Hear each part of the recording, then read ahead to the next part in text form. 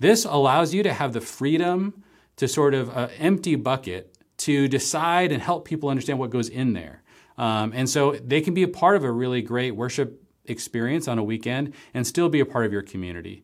They can begin to spend time with your household and other people in the community and not feel like they now have a pastor, a youth worker, somebody who's going to do all the things that go under that label of church for them and for their family. And so part of this is just giving you an opportunity to breathe, to give you breaks, allow you to set the pace of what you're creating. And most importantly, make the center of people's expectation relationships and not whatever is in that bucket that they call church. Welcome to the 1000 Houses podcast, where we encourage and equip households to make disciples in and through the home. Every episode, you'll hear interviews, teachings, and conversations around what it looks like to turn your home into a hub for mission, community, and discipleship. So today's episode was taken from one of our coaching intensives called A House for Community, where we provide households with personal coaching for how to build a community and turn your home into a hub for community relationships. So if you're interested in learning more about 1000 Houses or checking out some of our other resources, visit 1kh.org. Let's jump into today's episode. We want to dive into a topic that may seem a little bit counterintuitive, but it's very important. And that is, what do you call what this thing is? If you just have people, let's say, showing up to an open supper or some kind of event that you're putting on, they're going to oftentimes, either before or during the event, ask, what is this? What are you a part of? What are you guys building? Who's putting this on? Questions like that. And what we found is that the vast majority of people who haven't thought about this topic, about what to name what they're doing, what they reflexively say in that moment is, well, we're trying to do some kind of house church thing.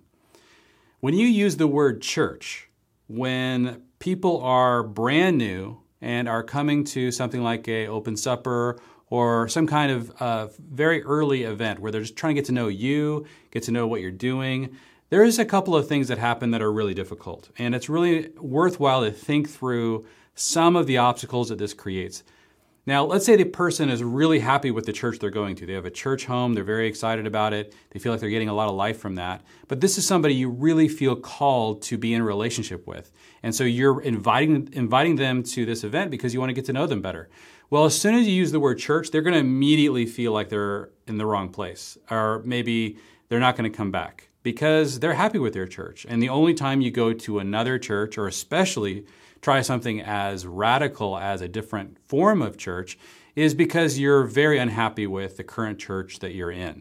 And so those people immediately are repulsed in some ways by using that word church. It doesn't help them lean into the relationship, which is a big deal because they may otherwise be really interested in getting to know you, your family, and that larger community. They may be happy with where they go on Sunday morning, but are experiencing no community there. And so there really is no true overlap or tension between the fact that they worship at a place on a weekend and they need to get to know a group of believers they could do life with.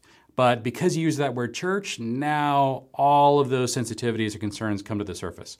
That's one kind of challenge it creates. But imagine if the second challenge, the person who's like, whoa, this is a church, and they're actually excited. They're like, oh man, we've been looking for a church. We've been trying to find a place, and we have thought about maybe wanting to do church in some kind of smaller way. Isn't that like the bullseye? Isn't that a huge win? Don't you want to use the word church when it comes to somebody who's actually looking for a church?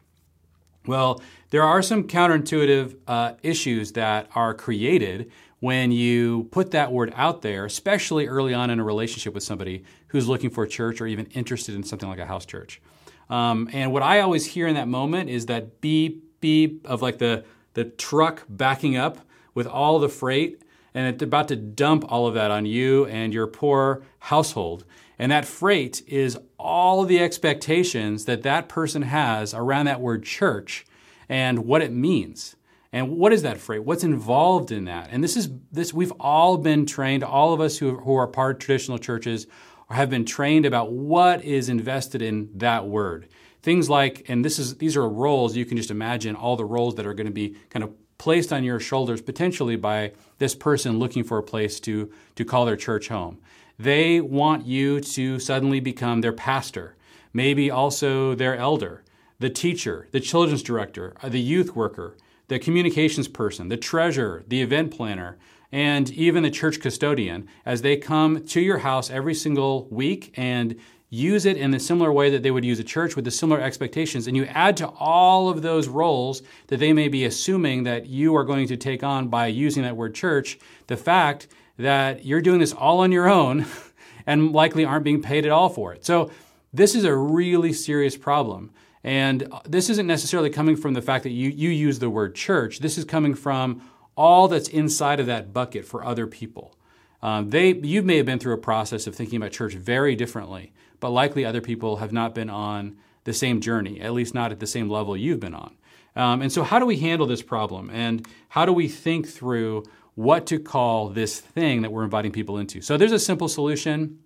And whatever you call this thing, this is a deep cultural, linguistic question that may depend on the context that you're in. And so we're going to give a recommendation for what to label this new thing that you're doing.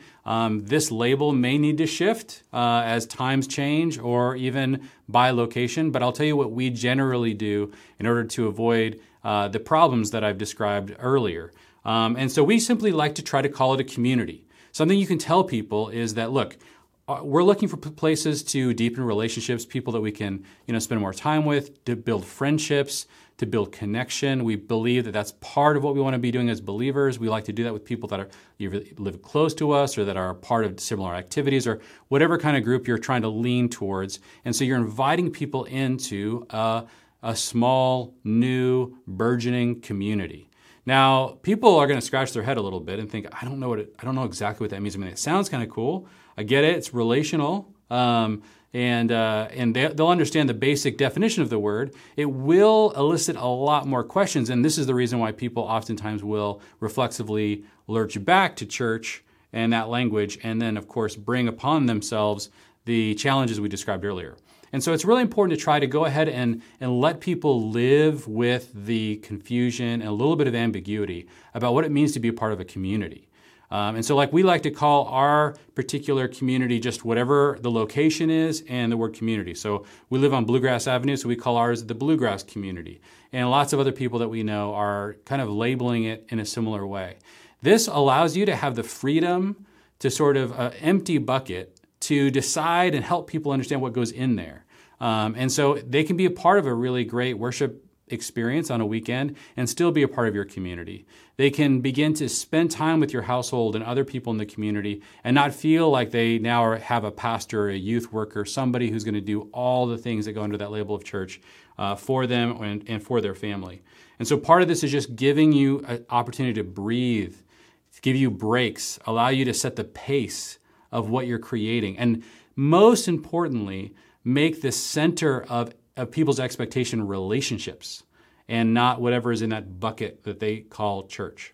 So that's in the early phases when you're beginning to attract people, have conversations. You want to have rhythmic practices that we're going to be talking about as we go on, but we want to call it something that's actually going to resonate with people and give them proper expectations. Now, as you begin to continue to live into rhythms, as people begin to really understand what this is, they get comfortable with what the community is all about. And if they begin to think about this as their church, and you may even find yourself a year or two into this with a group of 15 people, 7 or 8 of which think about this as their church, and 7 of 8 of which go to a different church and think of this as just their community. That's not a bad thing, in my opinion. That's what it looks like when you're designing the center of what you're doing on relationships. But the great thing about everyone who's coming close to these relationships is that their expectations are being created by the actual relationships and the activity of that community, as opposed to pre-existing expectations that they had growing up in a church or having other experiences in church. So this really allows you that space to breathe during that phase. Now, once things get really mature, things are growing, you're getting ready to multiply, then it is important to sit down with people that have been a part of this journey for some time and have serious conversations about the nature of the church. How do we interact with other churches? How do we think about who we are in light of that? Where is that line? Where is the bright line? Is it a fuzzy line between what we're doing and what others think of as church? That kind of education will become important, and taking people through a course like this will really help them understand exactly how to think about what this expression of the church is all about. And that's oftentimes the way I'll talk about it at that phase. I'll say, guys, what we're experiencing in this community is, of course, an expression of the church. There's lots of expressions of the church. There's household expressions. There's traditional church expressions. There's city church expressions. There's expressions that happen, in much larger, more global ways.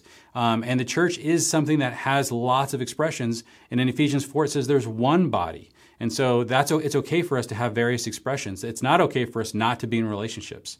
It's not okay for us to neglect all of the commands given to us in the New Testament that are given to a community of people that call themselves a church.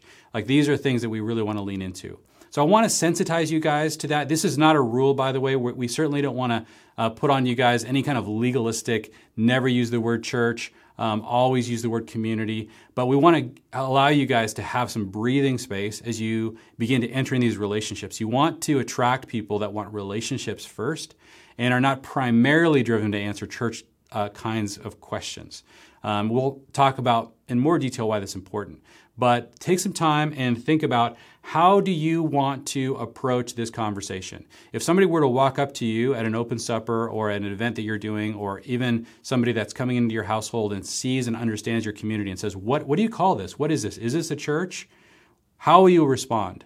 It's good for you and your spouse to have some time to talk about that and have that conversation. Just kind of rehearse the kind of language that you want to use. Language is powerful. It sets into motion people's expectations. And so we want to really think through this strategically. So take some time, have that conversation, really begin to think through that language and those labels, and then we will catch back up on some more topics. Well, friends, thanks for listening to today's episode. If this teaching stirred something in you and you and your family are sensing any kind of calling or a pull to maybe go down this path in community, we'd love to be a resource to you as you explore this. So if that's you, we want to invite you to join our coaching intensive called A House for Community, where we're going to combine online content and personal coaching for you to provide you with the teaching and the tools and definitely the encouragement that you're going to need to see your home become a house for healthy kingdom relationships. For more information and to apply for this coaching intensive, go to 1kh.org/community coaching. We'll see you guys for the next episode.